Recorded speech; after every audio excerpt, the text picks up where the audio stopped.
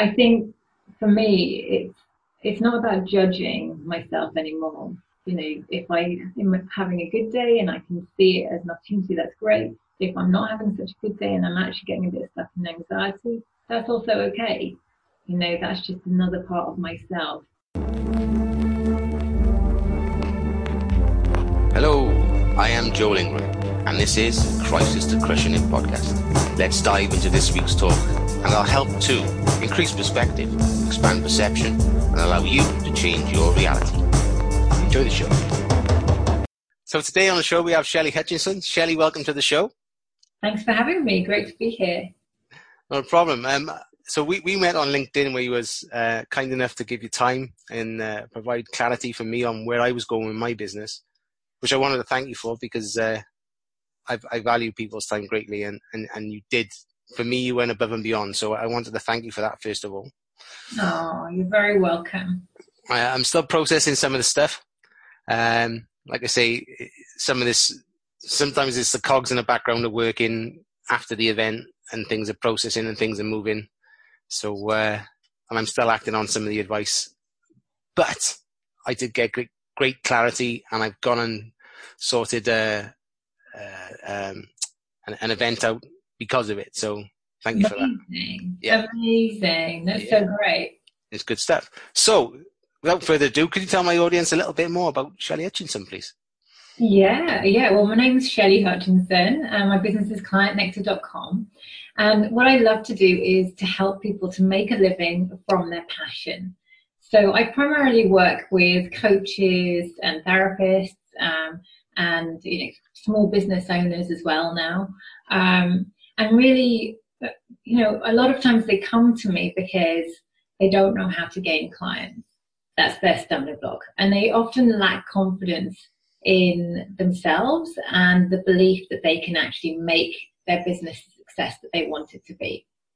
So what I like to do is I like to help people to kind of bring the three elements together that they need. One is the marketing piece. I help them with the marketing piece, but I also help them then with the selling piece as well. And of course, what's behind those two pieces is mindset. If you don't have the mindset right, then you're not going to be able to make your business a success. So it's this kind of combination of the three that I work with my clients. And I used to call myself a business coach, and I guess that's really, in a way, a good name to sum up what I do. But I've now just decided to make it easier for people and call myself a marketing expert.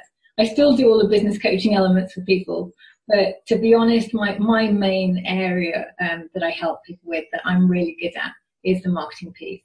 And it comes from having a background in psychotherapy as well as a background in marketing. So it's like really understanding people, really understanding the people you want to work with, who you want to serve, and how you want to help them, and being able to create products that are the best solution to your ideal client's problems. So I kind of really, where I come in is I help coaches and business owners to kind of put their product together so that they know that it's the best fit for what their clients are wanting. And at the same time, make sure that what they're offering is also absolutely connected to their zone of genius and their soul, so that they feel confident that they can actually deliver on what they're wanting to offer. And it's easy. And of course, when you are working from your soul and your life purpose, you kind of overcome all that kind of natural fear that holds you back in doing what you want to do, because you're just so passionate about just wanting to get on and do it. And at the same time, you connect then with the people that you want to help, because they feel that you really can help them. They feel that there's a deeper connection there. So on the surface, it's, practical online marketing and LinkedIn marketing, but underneath, we're really working with that deeper level as well, helping my clients to really come out of their own boundaries and limitations, so that they can be the fullest person that they are in the world, the fullest expression of that, and at the same time build an amazing business that is making a difference, that actually contributes something really positive to the world. That's cool. Yeah. So it sounds very holistic. It is. It's hard. Sometimes it's hard for me to explain what I do, because I could just say I'm a marketer and I do LinkedIn marketing. That would be one way of describing it. But there is a deeper kind of purpose to it, and there's more behind the scenes that's going. Okay, so you mentioned what did you say, psychology? Yes, Okay. yes. I have a background in psychotherapy. Okay, so with the things in the background going on, is that a side to you that's most like spiritual side, or is it just what you know about the mind? Yeah, I would say it's a spiritual side. I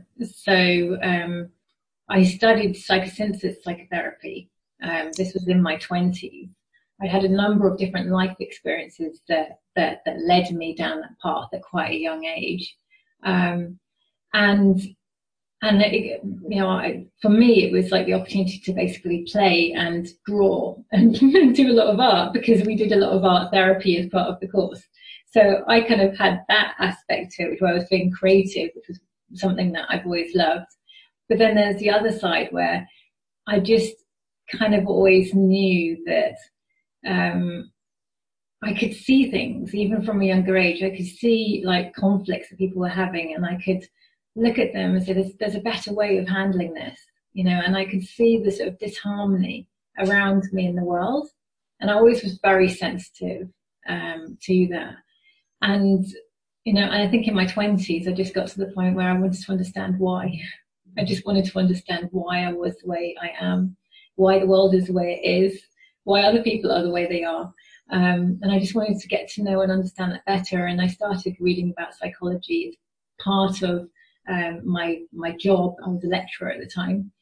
And it just kind of spiraled from there. I just was like, I need to know more. This is so fascinating.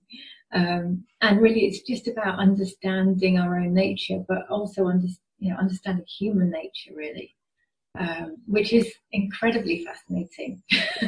Yeah, no, I agree. Humans are amazing. They have incredible capacity for all kinds of things, good and bad. And what we have as a human race is really, we have so much potential, and so much that often is untapped within us that we're not aware of. And it's kind of, for me, doing the psychotherapy training was exploring the fringes of what I was aware of, and starting to see that there's a whole world and landscapes beyond what I knew, and what my mental structure was at that time. That's cool. See, I had a similar, when I was about 18, I met somebody in my work who sort of opened my mind right up. Wow. But I used to call him the spaceman, but he was into like the pyramids and vibration harmonics, and I don't know if you've ever heard of like Nibiru and this, all this type of thing, So he really got me into that side of things, which that some of the books I read just blew my mind. Obviously, you've got to read both sides of the argument to get a balanced opinion, But I had somebody that did that for me. But it wasn't until about 3 years ago that I actually come to the point where you come to when you was 20. And my struggle was, I had a massive victim mindset going on. Similar to yourself with regards to feeling. Very emotional. I was emotional. Still am quite emotional. But able to feel other people's pain and stuff. And I wanted to always put it right. And then when you're in a victim mindset and wanting to put things right, everything becomes not fair. So it just sort of leaves you in a mess. But it's funny, isn't it? I mean, so let's journey back to, because I'm interested to get to that. You said a little path, or life experiences that got you where you are now. So could we go back to maybe like primary school, and hear some stories from primary school for yourself? Oh my God. Oh God. Okay. Right. So if I go right back to primary school, then I would say that I preferred animals to humans. I just did not get humans. They were just like this foreign species to me, even though I was one. I was like, what is this? And I went to a school that was actually a really good school in a lot of ways. It was a boarding school, but I was there as a day girl, so they had a lot of day girls and boys, but it was a boarding school, a private boarding school, and it was taught by a number of teachers who were quite alternative in their approaches. So it was very academic and very sort of mainstream in the normal kind of academic sense. But the teachers were passionate about their subjects, and they wanted to make you passionate about it. So if you weren't doing very well in a subject, because the school was very academic, they would give you extra classes. And as part of that class, is not going to sound very healthy, but one of the classes I got extra tuition in was Latin, because I was bottom of the whole class in Latin. And being part of the extra Latin group, you got hamburgers. It was like awesome. It was like, oh my God. And part of the reason why I was bottom of the Latin group, or my Latin class, was because we spent the entire term watching Ben-Hur. so you can kind of imagine, I wasn't good enough to just learn the Latin on my own without any instruction. So it was a sort of funny combination of being a very academic school where they were very, wanting you to achieve really high results. And the idea was that the kids from this school were going to go on to like Oundle and Eton and all the other kind of top private boarding schools. So that was kind of the aim. But then you had this sort of alternative way of teaching where the teachers were still quite, they just wanted to inspire you, really. And so for me, that's really where I got that real sense of learning how to learn. And that's stuck with me. That's been a big part of who I've become, is that I learned from that experience about what great teaching is, and I learned about how to learn, and I learned how to learn myself, and how to teach as well, to a certain extent. But what I didn't learn was the interpersonal skills. And where I was kind of lacking, because the family I grew up in, as lovely as my parents were in a lot of ways, they lacked a lot in interpersonal skills as well. My dad comes from a long military background, and the whole family have been in the military, so it's all stiff upper lip kind of stuff.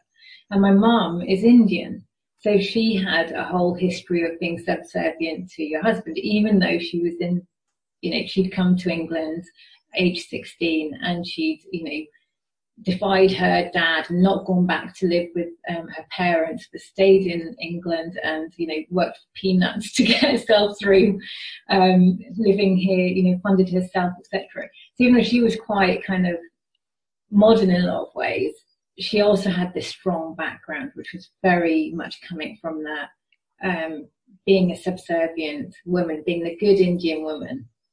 So there's this kind of strange combination of my parents. So I didn't really learn how to have conversations properly with people. And that's where the bit of me not understanding humans came from, and where me loving animals, basically. I was all right if I was doing something with animals or being creative. But if you put me in a room to talk to another girl or boy, I would probably hit them rather than talk to them. Quite good at in the tomboy and beating up the boys and climbing the trees, but I wasn't very good at the dialogue bit and the sort of normal bits that you need to navigate life. But I did excel on the academic side, so that kind of, that kind of sort of saved me in the school environment, was that I just put everything into being really good academically, but was completely lacking in interpersonal skills. Okay. So, yeah, a weird combination. Yeah, I can imagine the army, very, like you say, stiff upper lip, probably not engaging in emotions. No, I was never asked, how do you feel or what do you need? They were two questions that weren't part of my experience. And the idea of being able to say no to anything as a child, that was just not there at all. There was no, I never learned the word no at all. Isn't that crazy?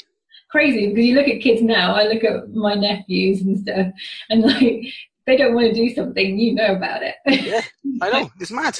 I mean, I was exactly the same. And the odd thing is, I'm 43, and most of my generation are the same. We're looking back and thinking, how is that possible? Yeah. How come we did what we were told? And I'm strict with my kids, but they still tell me no. Yeah. Do you know what I mean? This is, I don't know. I don't know.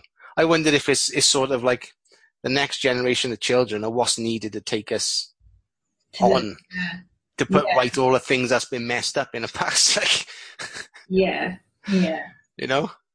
absolutely. Because it is important to have the capacity to know what's right for you and what's not right for you, and to be able to express that. Yeah. Um, that is an important thing to have as a child, to develop that skill. Not so Yeah. good for the parents, but good for the kids. yeah. Yeah. It's, well, I mean, just think of how many times through our life that's probably impacted us and we weren't even aware. Yeah, Do you know what I mean? Like where we do something because we've been asked without realizing we could probably have said, no thanks, not interested. And we just, well, especially in your situation, with that environment, my dad was ex-military as well, so he was very, you do as I say. yeah, And he was, you know, it was never a suggestion that I had a choice. no, No, it was just like, you're doing it. yeah, It's mad. It's mad. Yeah. I mean, and yeah, looking back, I wonder if that's how you get to the point where you're 43 or 40 and then you think, oh my God, how did I get here? I think it is, because you're trying to basically you develop a personality which is trying to live up to other people's expectations rather than your own, and you become disconnected from your own needs and who you really are as a person. So at some point along the journey, whether that's in my case, it was at age sort of 23 or 22, things started going very badly wrong, was no longer working. Or whether it's at 30 or whether it's at 40, it's going to happen at some point that the crack in the armor is going to start to show where actually your sort of personality you formed no longer serves you, and the environment isn't working with your personality, and so you have to grow. There is no other place to go. I never looked at it like that. That's, It's because our soul is always trying to break through. So who we truly are is always trying to break through and come into the light. So what we term as being a breakdown is actually a breakthrough. And when the emotions start coming to the surface that we just want to push away, which is like the depression, the anxiety and everything else, we want to push them away to put a lid on them. We say that's the problem. Well, no, actually, that's our soul breaking through and trying to make itself seen. But yes, it's really hard for the part of us that has, developed into how we are in the world to be able to cope with that. We feel really out of control. So it's like, it's a good thing that happens. It's part of the healing, but it's like a healing crisis almost. You kind of have to go down to come back up. So probably for you, Joel, you had to go into the sort of not being happy and the depression. yeah, You discover who you are and who you really want to be, and who you truly want to be in the world, as opposed to who you become to satisfy your dad or your mum to make them happy.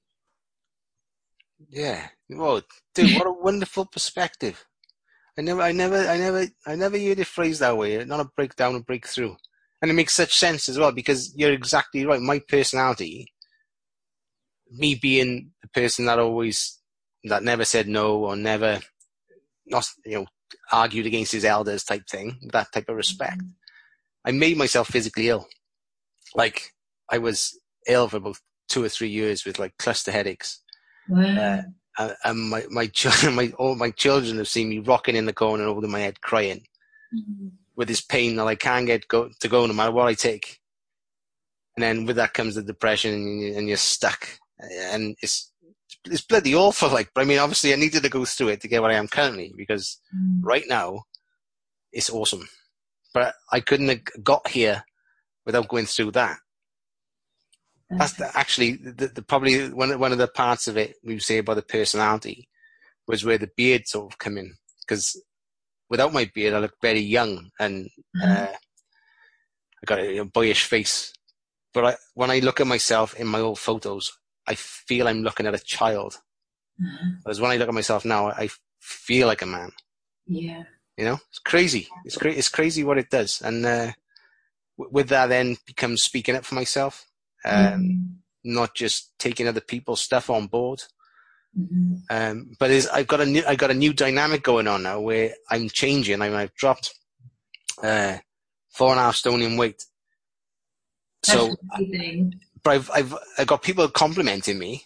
But my wife is super supportive. But some of my other family, they're not liking the change in me. I mean, it's really, really grating on them. To the point where they're saying stuff, and I'm like, well, hang on a minute. I'm more self-aware. I'm happier. I'm fitter. I'm healthier than I've ever been in my life. And I'm probably more self-aware of how I impact others. So surely that's got to be the best version of me there's ever been. Not being big-headed, but do you know what I mean? But in a sense of, this is the best evolution of me so far. So, but it's, yeah. And then other people who are not maybe into the growth or whatever, I don't know, perhaps it's what it means. If I'm growing and they're not, what does it mean for them without them really realize they're thinking that way?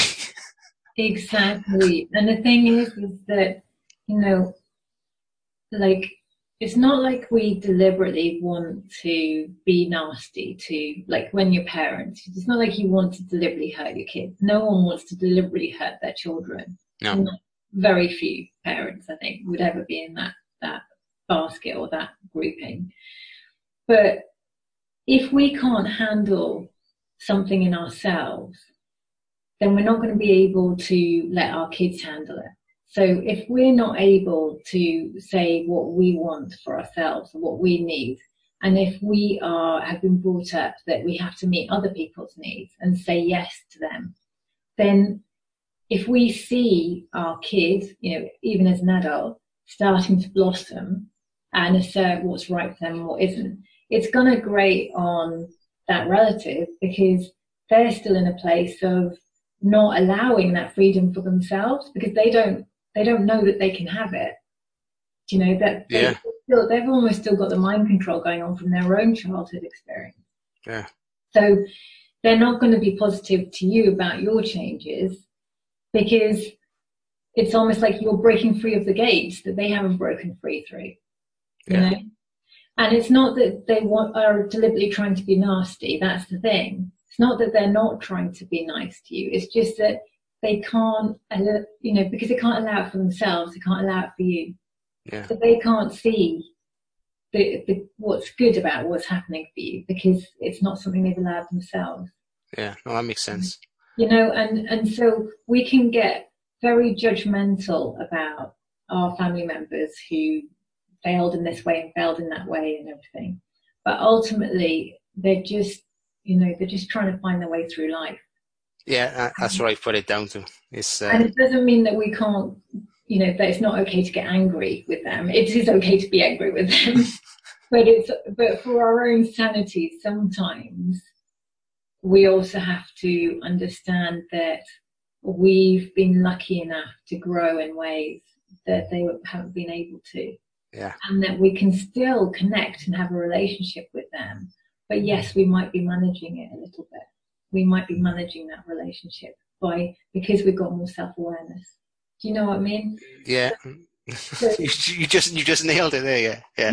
And it doesn't always make it easy, but I would say my relationship with my dad was a very difficult one for a very, very long time, culminating with when I decided to move to Ireland when I turned 30, and my dad literally just getting on the phone with me and non-stop shouting at me down the phone. I mean, he was a very angry person through most of my childhood, and I just remember him being angry. Yeah. I don't remember much else, but just this angry, scary daddy with a moustache, basically. It was kind of, and when I was saying, he would just be shouting at me down the phone. And I'd done my counselling training by this stage and spent a lot of money in therapy working on my relationship with my dad.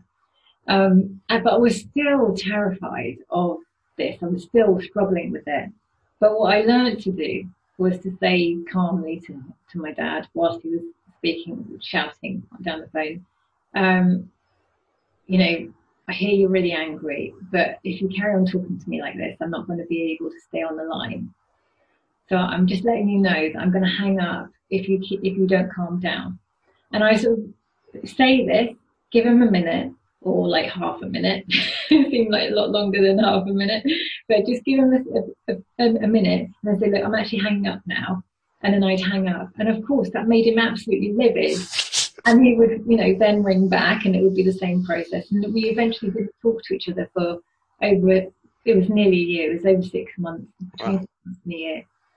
But when he did come back, he sent me a gift, which was some watercolours for me to paint when I got to Ireland, that I could use the watercolours to do painting.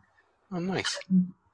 And he didn't really say I'm sorry, but he did a massive olive branch from his perspective, which was basically not to continue shouting at me about the fact that I was moving to Ireland, and just to kind of go, okay, well, she's made this decision. But the benefit of what came out of me setting those boundaries with him was that he learned that his losing his temper with me just wasn't something that was going to work in our relationship, that we would ultimately not have a relationship if he carried on that behaviour. Now, his anger stems from anxiety. So actually, when he's having a massive anger outburst, it's actually a 3 or 4 year old who's terribly anxious inside him. That's really what's going on.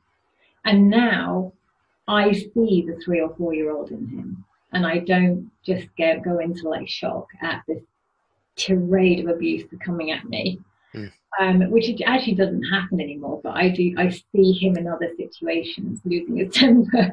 So, but the thing is, it's like I now know how to talk to him because I understand actually it's a 3 or 4 year old that is struggling, and I can talk to him and I can talk him down. Yeah. Because I can still love him now in that place. Whereas before I was just in the like, oh my God, terror, this scary monster is just, But it was through that experience of setting the boundaries with him that we changed the dynamics of our relationship, and we actually have I think, a really good relationship now. As far as is possible for him to know how to relate with me and for me to know how to relate with him. We have great conversations once a week. It's not as deep as I would love it to be, but it's a hell of a lot better than it was before, which was basically not really a relationship. Yeah. And that's, that has come from, I suppose, me kind of expanding my self-awareness and taking responsibility, and realizing that I'm not expecting him to change for me, which I did for a long time, but actually just putting the changes in place that I need to put for me, Yeah. That's so powerful. Yeah. And he's a great guy, he's a great guy, but I see him struggle in so many ways.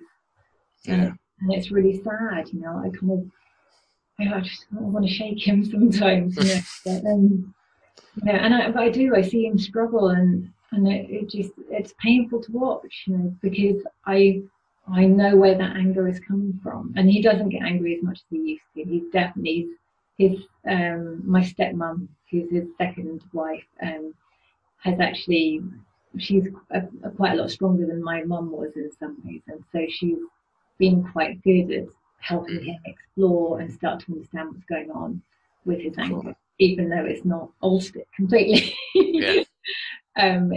He has started, he's got more self-awareness than he had, definitely, and he has calmed with age a bit. But yeah, you put something in front of him that he's not going to like, and he will still blow up. The dustbin man doesn't take the dustbins when they're meant to. That's it. That's the end of it, is it? Throttle.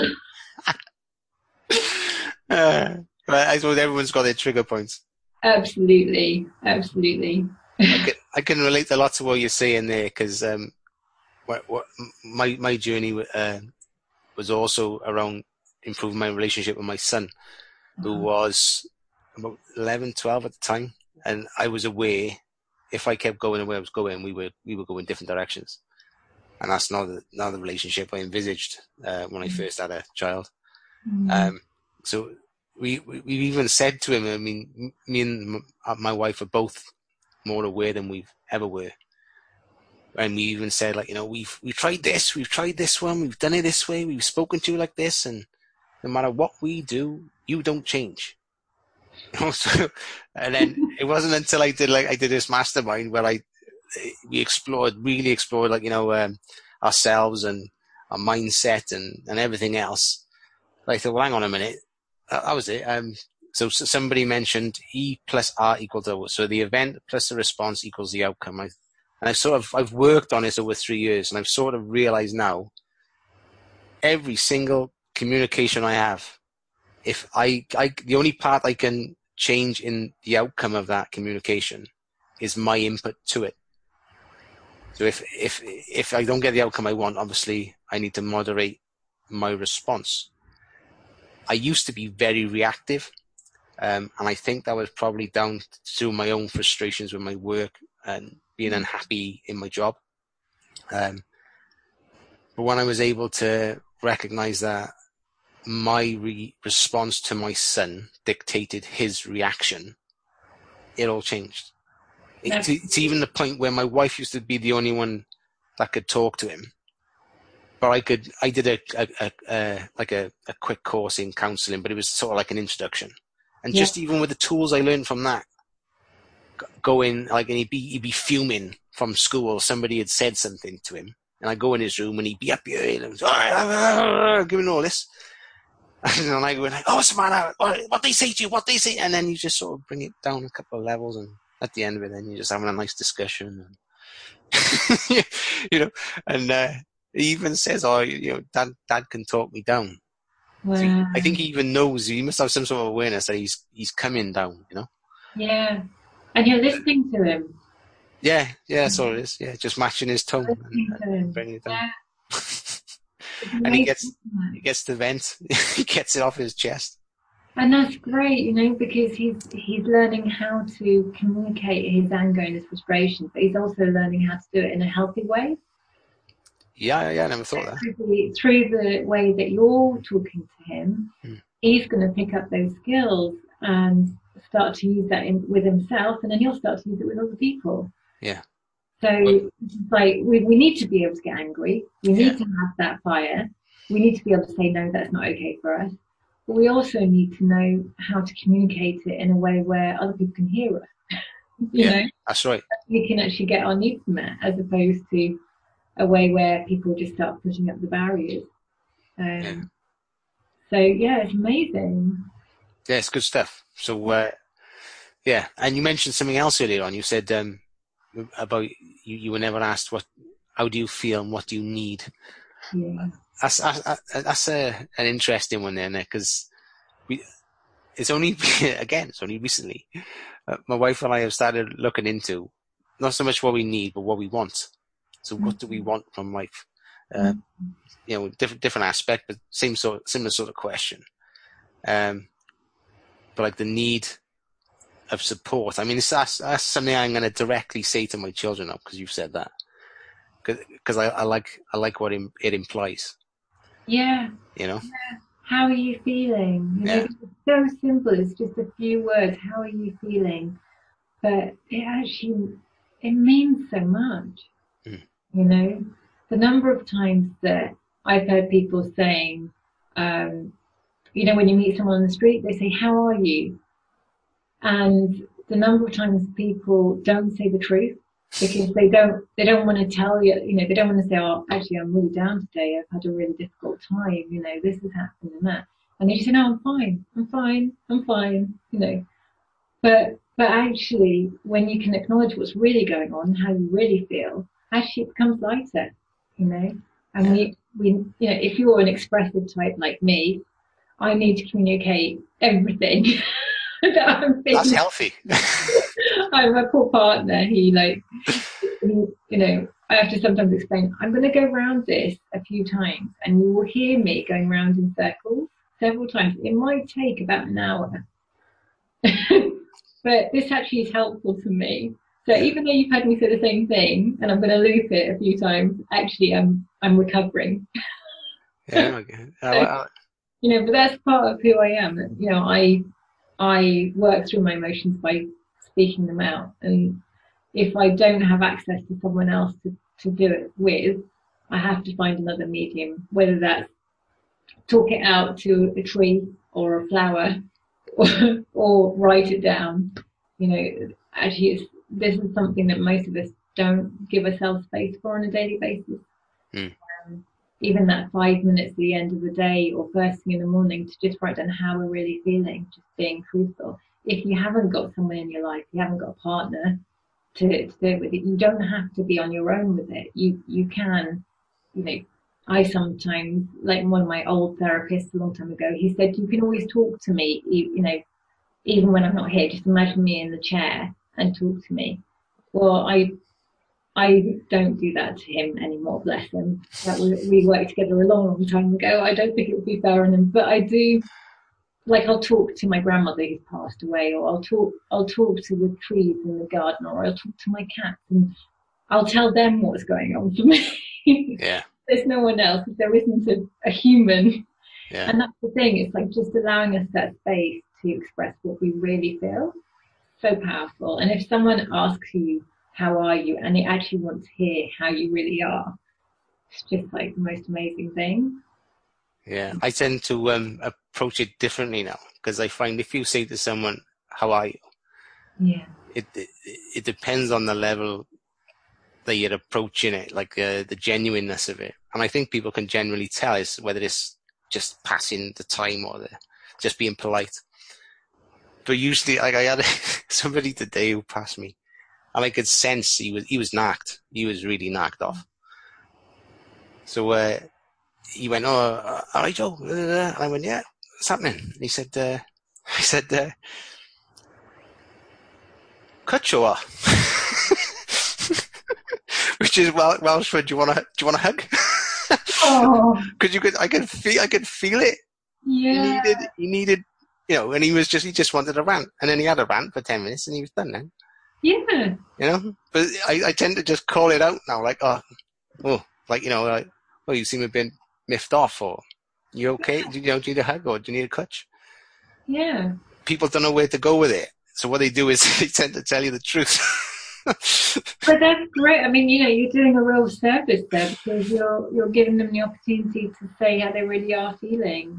Because you can spot it. It sounds like you're quite an empath with people, which is someone who picks up on other people's emotions. And if you spot it, and you're willing to be available to hear what's going on for them, then that's the real gift. And if you're not in a space where you want to hear, it's also okay not to like say, how are you? Would you like a hug? It's also okay to go, I'll see you later. Because you got to look after yourself too. So if you might not be in a space where you're feeling able for someone else's emotions, and so taking care of yourself is your priority. Yeah. It's not rude to not invite that in if you're not in a space where you are available. No. I've had those situations. Yeah, it's honouring yourself too. You've got to honour yourself. You don't always have to be the person that everyone lets out what's going on for them too. Yeah. It's interesting though, because when I can be in the worst mood ever, and then I'll bump into someone and people just tend to tell me this stuff. So I'll listen, and then my stuff is immediately gone. Yeah. And I'm like, okay, so, and I'm, I've left the state. The state is gone now. It's in the past. So I'm in this state of being curious about what's up for them, Yeah. It's brilliant when you can shift your focus from yourself to somebody else and then just get lost in them, Absolutely. Right, back to you. Anyway, so let's go back. We went back to primary school. I'm guessing there's something else within those teenage years that sort of led you down the path. Is there any stories or emotions that come to mind in the teenage years? Or comprehensive school? Or Yeah, secondary school. I really didn't like my secondary school. I went to an all-girls convent school. okay. And being a bit of a tomboy, I really, it did not fit me at all. I mean, I got there and the girls were already putting, nail varnish on and wearing bras and all of, and we were 11. And I was just like, you have got to be kidding me. I've been dropped in this like horrendous ocean. Like that is even worse for me because I'm always surrounded by all girls, and my approach of just, trying to have a fight with them, it's like a little, it's not going to work. They don't do rough and tumble like you can do with guys. So I was like, oh God, what do I do now? So I had a difficult time at secondary school and I got quite badly bullied. And at the same time as that was going on, my parents they started a business. My dad set out on his own with his own law firm, and they were kind of gone pretty much all the time. So I was left at home to do all the cooking and the washing and kind of looking after everyone and everything, but basically having no one there. From about like 10, 11 years old. So I was kind of being bullied at school, not getting on there, coming home to an empty house and doing all the washing and the cooking and the gardening and everything, basically being a bit of a slave, really. And my parents were coming back and they'd come back at like 9 o'clock in the evening and then have huge rows because they were worried, stressed about business, stressed about money. And so they would just be throwing plates at each other and, the kind of thing that you do when you don't know how to have constructive arguments. So it was a pretty tough time, I would say. And I didn't know at the time what being depressed was, but I just stopped wearing colours. So that was my visual expression of the depression, was that when I had the opportunity to wear my own clothes, it was black, non-stop.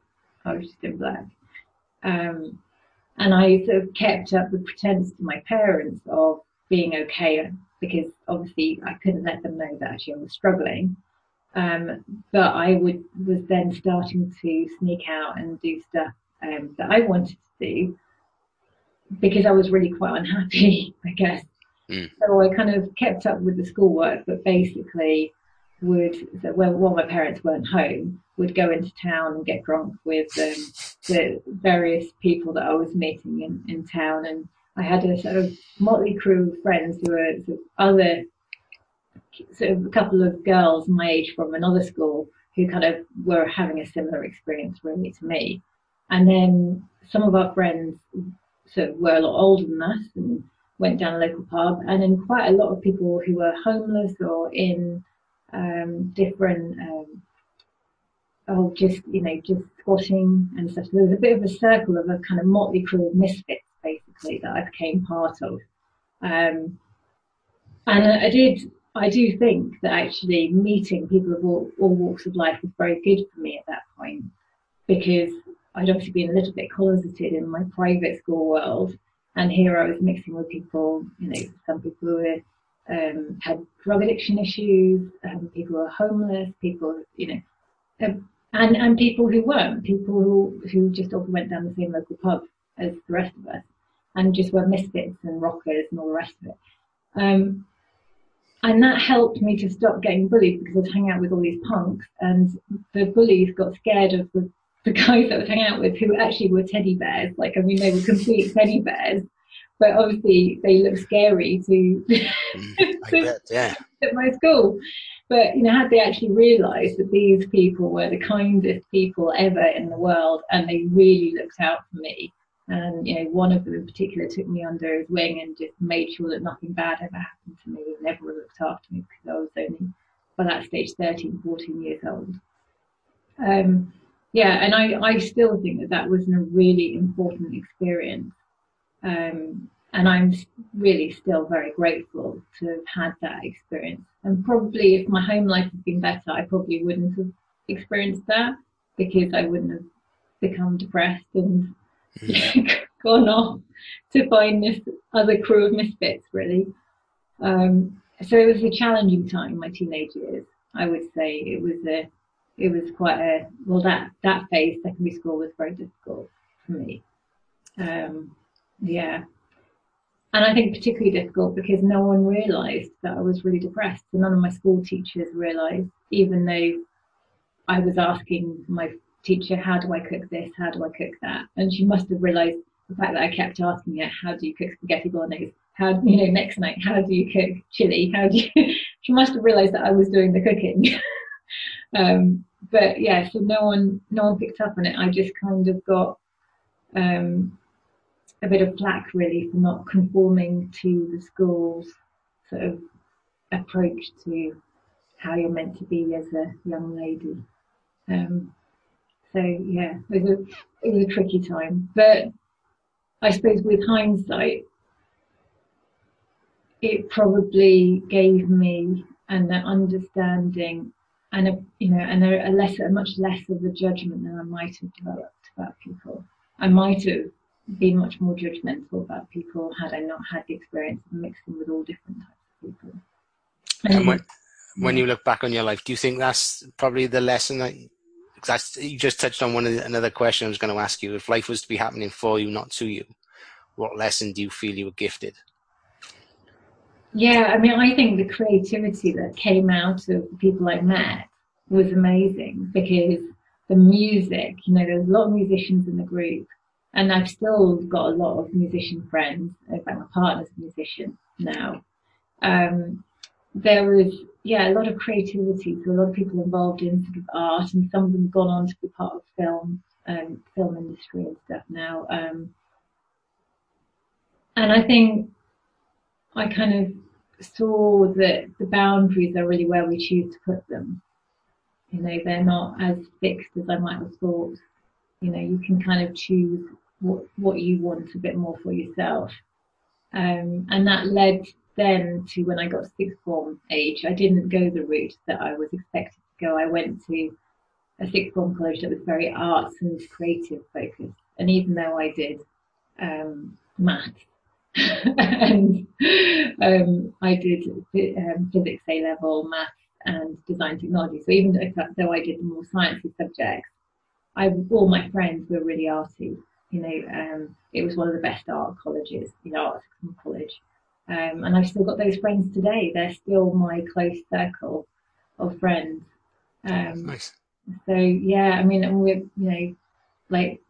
still literally best friends, and some of them have ended up now getting together, and a couple have got engaged out of the circle of friends. So it's really lovely, It's kind of I was very fortunate, I think, at that point. I met people who get me and who I get. Yeah. All right. I like that. Can we touch back on something you said then? You sort of realized that the barriers were where you placed them. Could you dig into that a little bit more? Yeah. So I think for me, because I'd never learned how to say no to anyone else, and I was a total people pleaser, and I didn't really know who I was at all as a person, I was very susceptible to being bullied and to also being just kind of really naive, basically.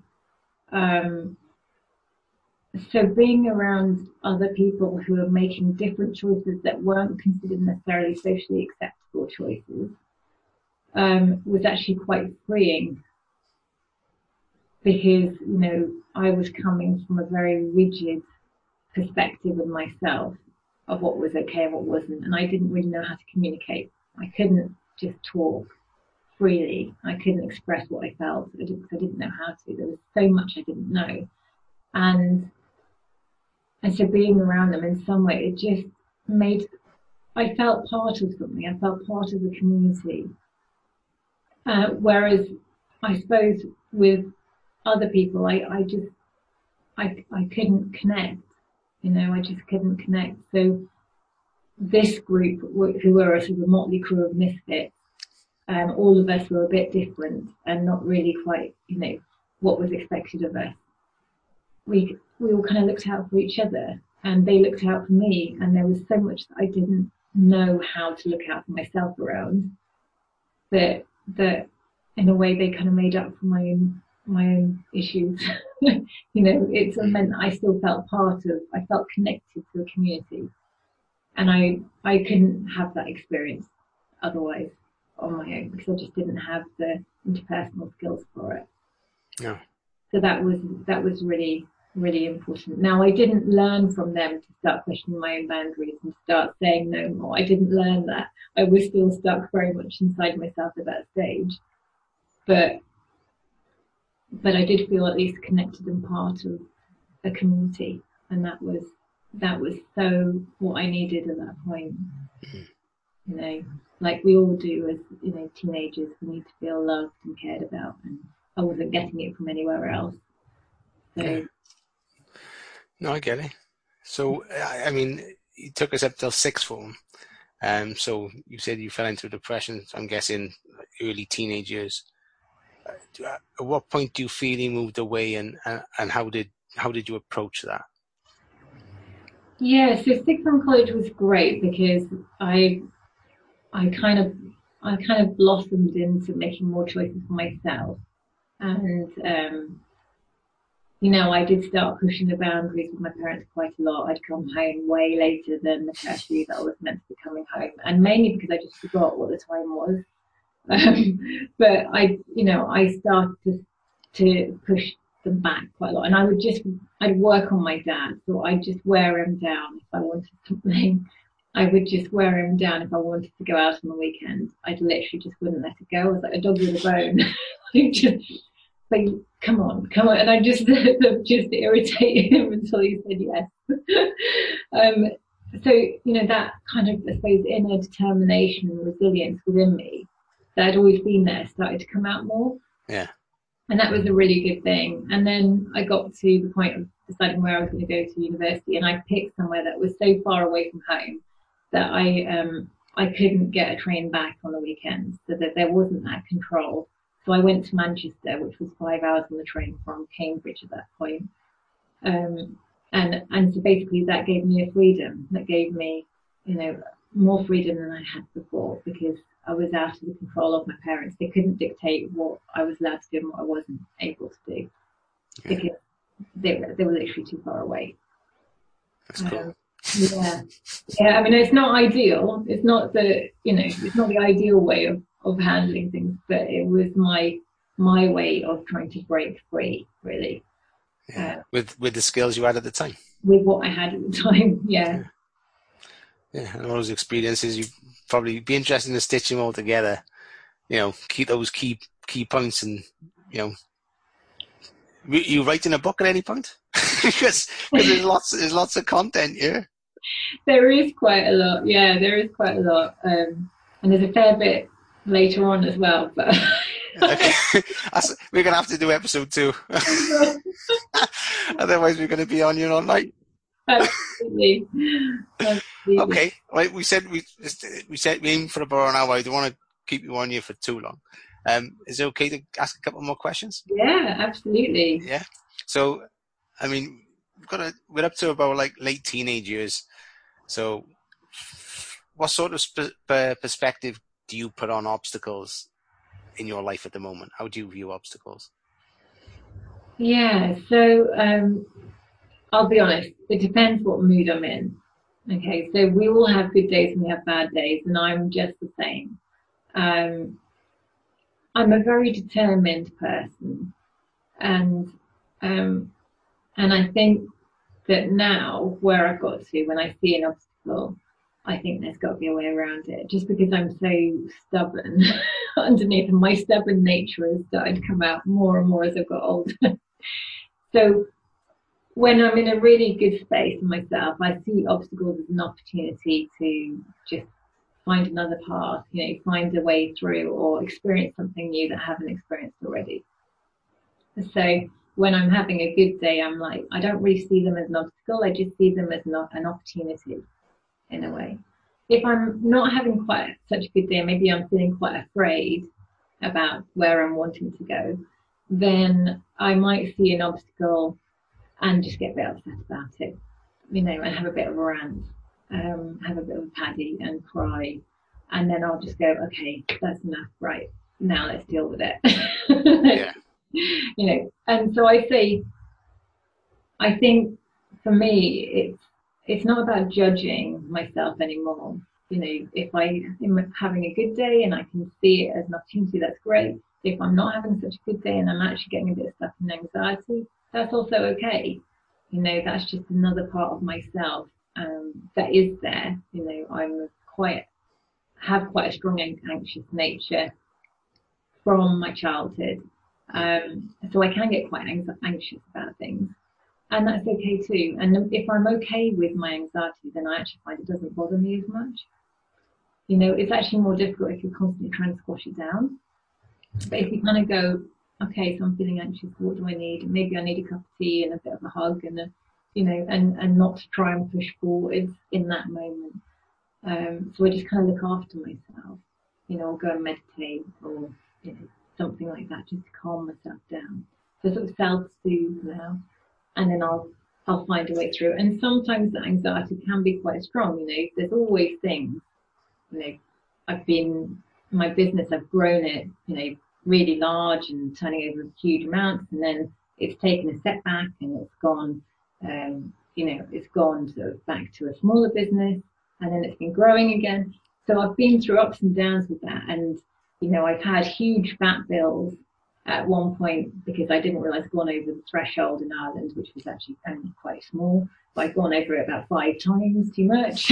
You know, huge VAT bill, and I thought it was going to sink my business. So, you know, there are things that happen that can be hugely anxiety provoking. But I guess having been through so many things now over the past 42 years, I've been able to see that usually there's a way through them, you know, and it's all right to have a bit of a cry if it's not going very well or it's not going easy. But then it's also really important to say, well, what do I need to do? You know, because ultimately, if I want something and I want the life I want to create for myself, it's worth fighting for. It's worth, you know, pursuing. And the journey, it's about the journey. It's not about the destination. And as I've got older, I've got more and more in touch with that and able to accept that sometimes there are journeys that I don't reach the destination. So I really, really wanted to have kids. I really wanted to be mum and I really wanted to have kids. And I really thought that was going to be part of my journey. And then I got to 34 and went into heart failure, which is actually found that there's a genetic heart condition through my family. And that has meant that I can't have children. And I've tried, because I don't give up easily, I then tried the surrogacy route, and that fell through with a friend that was going to be the surrogate, and she had some health issues that meant that didn't go forward. And then I tried looking at going to India, and now I just realised I couldn't manage it. You know, I was recovering from the heart condition, sort of going into heart failure, and I just didn't have it in me. And so I sort of came to terms that I wasn't going to reach the destination of that journey. And that was a really difficult one to come to terms with. Now, with hindsight, because I have 2 nephews, and my brother had the same condition as me, the same heart condition, and unfortunately he passed away a few years ago from it. I'm sorry. And that was probably one of the worst points that I've ever faced. But now I'm kind of grateful that I didn't have kids because I was really able to be there for them, and they're doing really well. And that's, you know, so sometimes we don't know how things are going to turn out. Do you know what I mean? Sometimes. That's one crazy story. Yeah, it is a bit crazy. I didn't want to land it all on you. No, but just think about that for a second. Do you know what I mean? It's when you actually like sit back and take all that in. Mm. I mean, depending on your perspective, obviously, it worked out. Yeah, it has worked out. I honestly believe that, you know, I was able to move from Ireland back to the UK after my brother died so that I could be nearer to my nephews. I was able to do that. You know, if I'd had kids, they might have been in school. It might have been a little bit more complicated to do that. It would potentially have still been possible, but, you know, I had the time to be there for them. in a way, if I'd had my own kids, I don't know that I wouldn't have been as available for the, first 3 years after my brother died. And now I'm kind of at a point where, I actually I see my friends with their teenage kids, and actually it's quite hard work, and like it's been hard work with my nephews. The oldest one is 18 now. I got that to come. Yeah, and it's actually quite hard work. I gotta have a lot of respect for parents, because it's not easy, and it's not a lot of thanks, but it's also amazing. Yeah. This kind of combination thing. And I get to see it through having my nephews. I get to have that interaction. I get to be there for my friends who have kids, and be able to support them and hear them and stuff. So it's not like I've missed out entirely, and so it's sort of become okay. And I have a lot of freedom that I can see that a lot of my friends don't have. You sort of start to go, actually, maybe I'm quite lucky, actually. In a way. Yeah. So it's just one of those things, but it's that thing that has come out of this. All these experiences for me have led me to understand that the importance is about going on the journey. You're not always going to reach the destination, and sometimes you reach a completely different destination. You didn't know that was a destination you wanted to reach at all. Yeah. But actually, if you can just be on the journey, even if it's difficult at one point, just be on the journey and kind of accept the journey. In a way, that's the freedom. That's where, that's where the happiness kind of comes in, and you don't sweat the small stuff, as people say. No. You drop some of that stress and anxiety about the small stuff, because you just accept and enjoy the journey that you've got. It's not always easy. No, indeed. Like you say, sometimes people expect coaches or coaches to be this ever luminous, beacon. You know what I mean? Where you're always level, which you can shift your state to a certain degree, but you're going to get bad days. Everybody gets bad days. It's just about allowing, and this is what's another thing I've learned is, like you just mentioned earlier on, is allowing those emotions. Exactly. And I think some of the best coaches are the ones that have had challenges, are the ones that have been through difficulties, and that's because you really understand your clients when you hear them. You get where they're coming from. And even though I'm now helping my clients with growing their businesses, underneath, I also hear their fears, their anxieties, the stories that are holding them back, and can work, and also particularly anxiety. I spent 10 years working with people with anxiety disorders, so I'm actually quite good at helping business owners who are feeling anxious, because actually, it's just the same stuff, Yeah. Same stuff, and so everything you don't know why you do certain things during your life or why you gain certain experiences, but it kind of all comes together at some point. If you allow it, it can all come together, and all those challenges can become blessings.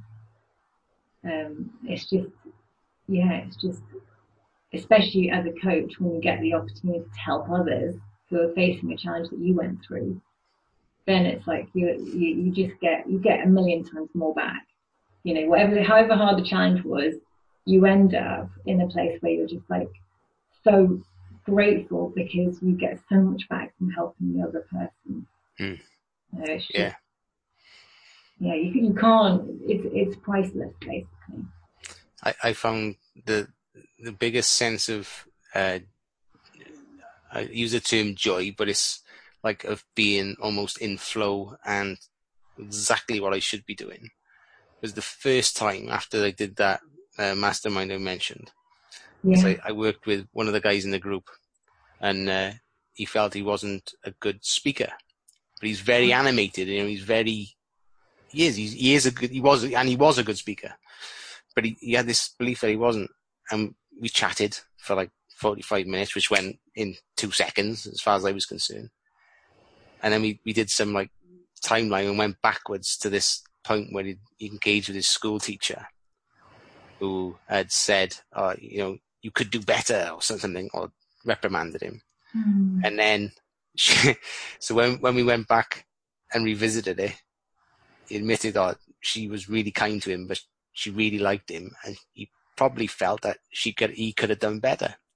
And when he had that realization of hang on a minute, I'm not a poor public speaker, his eyes sort of went up into his head as he was processing everything.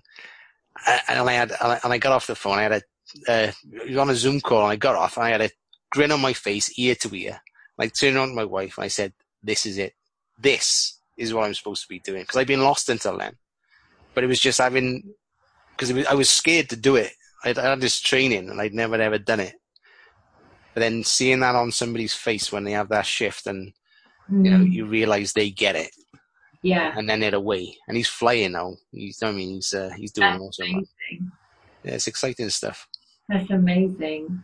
And I want more of that. I want more of those moments and more of these moments, because this is another thing that fires me up, is having these open, honest, authentic conversations with people where you truly get to hear someone's story. Yeah. Do you know what I mean? You get to really, I mean, we don't know each other very well, but already we shared quite a bit, We have. Yeah. So, which is fantastic. And I love that, because in day-to-day life, it doesn't tend to happen. Yeah. Yeah. And that's important to bring this in more, so you have that's the other thing, is as almost like as someone who has shifted the barriers that can be there, you bring that with you into your relationships with others, and you bring that spark of light just by how you are, even if you don't say anything, just by your presence, and people will feel more able to be truthful and be honest and be open with you because of how you are in yourself. And you probably already find that people tell you their life story quite a lot. I sometimes wonder if I'm a little bit too open, though. I sometimes walk away thinking, "Oh, should I have said that, or should I have?" Because I'm open book, But because some people are interested, and some people you can see, and then I just shut my mouth then, because obviously nothing's going in. Yeah. But most of the time I'm listening. Yeah. And and it's really the only person that you can know that you're doing right by is yourself. We never really know how someone else is experiencing something. No, so true. So true. Yeah. Wow. So I got one more question, and then I'll let you go. So looking into the future, what would be the craziest and most exciting thing that you could be experiencing? Oh wow. Okay. Craziest. There's quite a lot of crazy stuff. I think probably crazy and exciting. I think looking into the future, in the next 10 years' time, or in 10 years' time, what I would love is to be financially free. That's my next goal. And to be in a place where I don't choose to work to earn money. I literally do the work that I'm led by my heart to do all the time. Just all the time. And, the money piece is taken care of because I've created those assets. Yeah. So that, yes, I can choose to earn money if I want from the work that I do, my coaching work, but that I don't have to do that. Yeah. I would love to create that space where I can really go with the heart-led inspirations that I have, and when they come up a lot more frequently, there's a certain consistency when you run a business. You kind of have to realistic and complete things. Whereas I have so many creative ideas and things that I want to do and make a difference to. I'm like really passionate about the environment, really concerned about the environment at the same time with climate change. Lots of ideas around the kind of way I want to live my life in terms of having living in a home that isn't using energy, that's more off-grid. So there's loads of things around that I'd love to do, and lots of difference I would like to make in the world, and I kind of see myself doing that in the future. But in order to do that, I also see that part of that process is going to be financially free, be in a position to make that happen. Get beyond the thing where most of us are still really concerned with just the basics of making money. Most of us, that's most of our experience. No matter how much money you have, most people have this experience of life where they're concerned with making money. That's the kind of daily thing. And there's few people who get to that point. There's a very small percentage who get to the point where that's not their daily existence. Yeah. And I would just like to see that and feel what that looks like, living in that space, and then being able to share from that place. That'd be awesome. I'm excited to see you get there. Yeah, well, it'll happen. I'm on the path, as it were, and it's like I said, it's about the journey, not the destination. Yeah, indeed. Okay, so and the final one then is on where can my audience find you, and on what platforms? Yeah, wow, God, most platforms. You can find the easiest place to find me is on my website, which is clientnectar.com. But I'm also, probably you've guessed, someone who's very open to people emailing me and making contact. So if you wanted to make contact, my email is Shelley, SHELLEY, @clientnectar.com. I'm on LinkedIn, Facebook. Those are the two platforms that I'm mainly on. I've also got a very small YouTube channel at the moment, but you can find me on Facebook and LinkedIn easily, just under Shelley Hutchinson.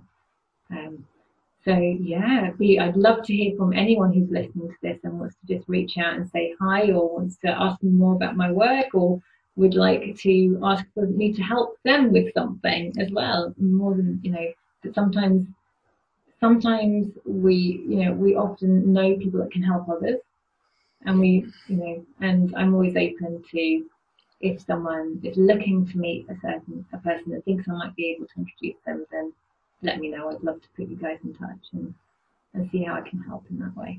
Fantastic. Shelley, I want to thank you for your time today. You had a beautiful soul, and I'm looking forward to staying in touch with you. Likewise. Thank you for giving me this opportunity to talk to you on your podcast. I'm going to have to ask you back, don't you? Oh, yeah. I still got questions to ask. Well, I'm sure we're going to keep in touch and get to know each other even better as well. Absolutely.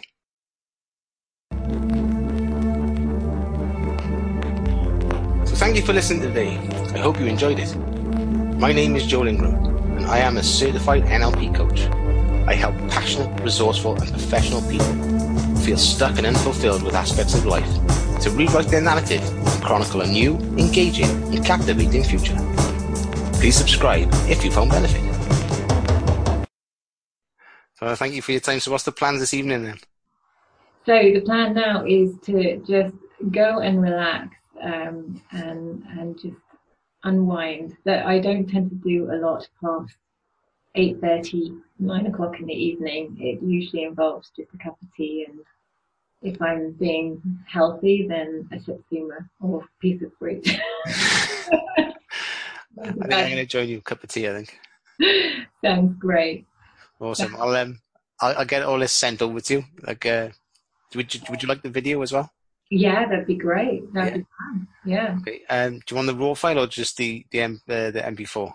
Can you cut that up or? Yeah. Just pass on whatever you're using to share, because I can always share the link to your podcast. Okay. So if you just share with me what you're sharing to your audience, then that way I'm promoting your podcast as well. Okay, fantastic. Yeah. Awesome job. Shelley, it's been wonderful to talk to you. I genuinely mean that. It's nice to hear someone talk the spiritual side, because a lot of people, even the very in the business world, from the people I'm connecting with so far, whether they are or whether they are not, it doesn't get discussed. Oh, really? And that's the spiritual side for me is quite big for me on my own life experience. So. Me too. Me too. Yeah, and I get that from you. I get a real sense that you're, this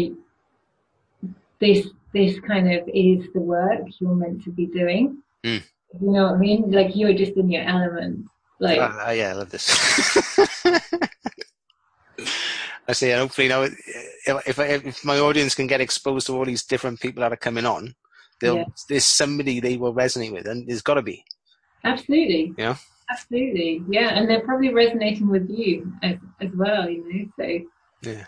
Happy days. Yeah, fantastic. Oh, well, thank you so much. It's been wonderful. It's been great to connect more with you.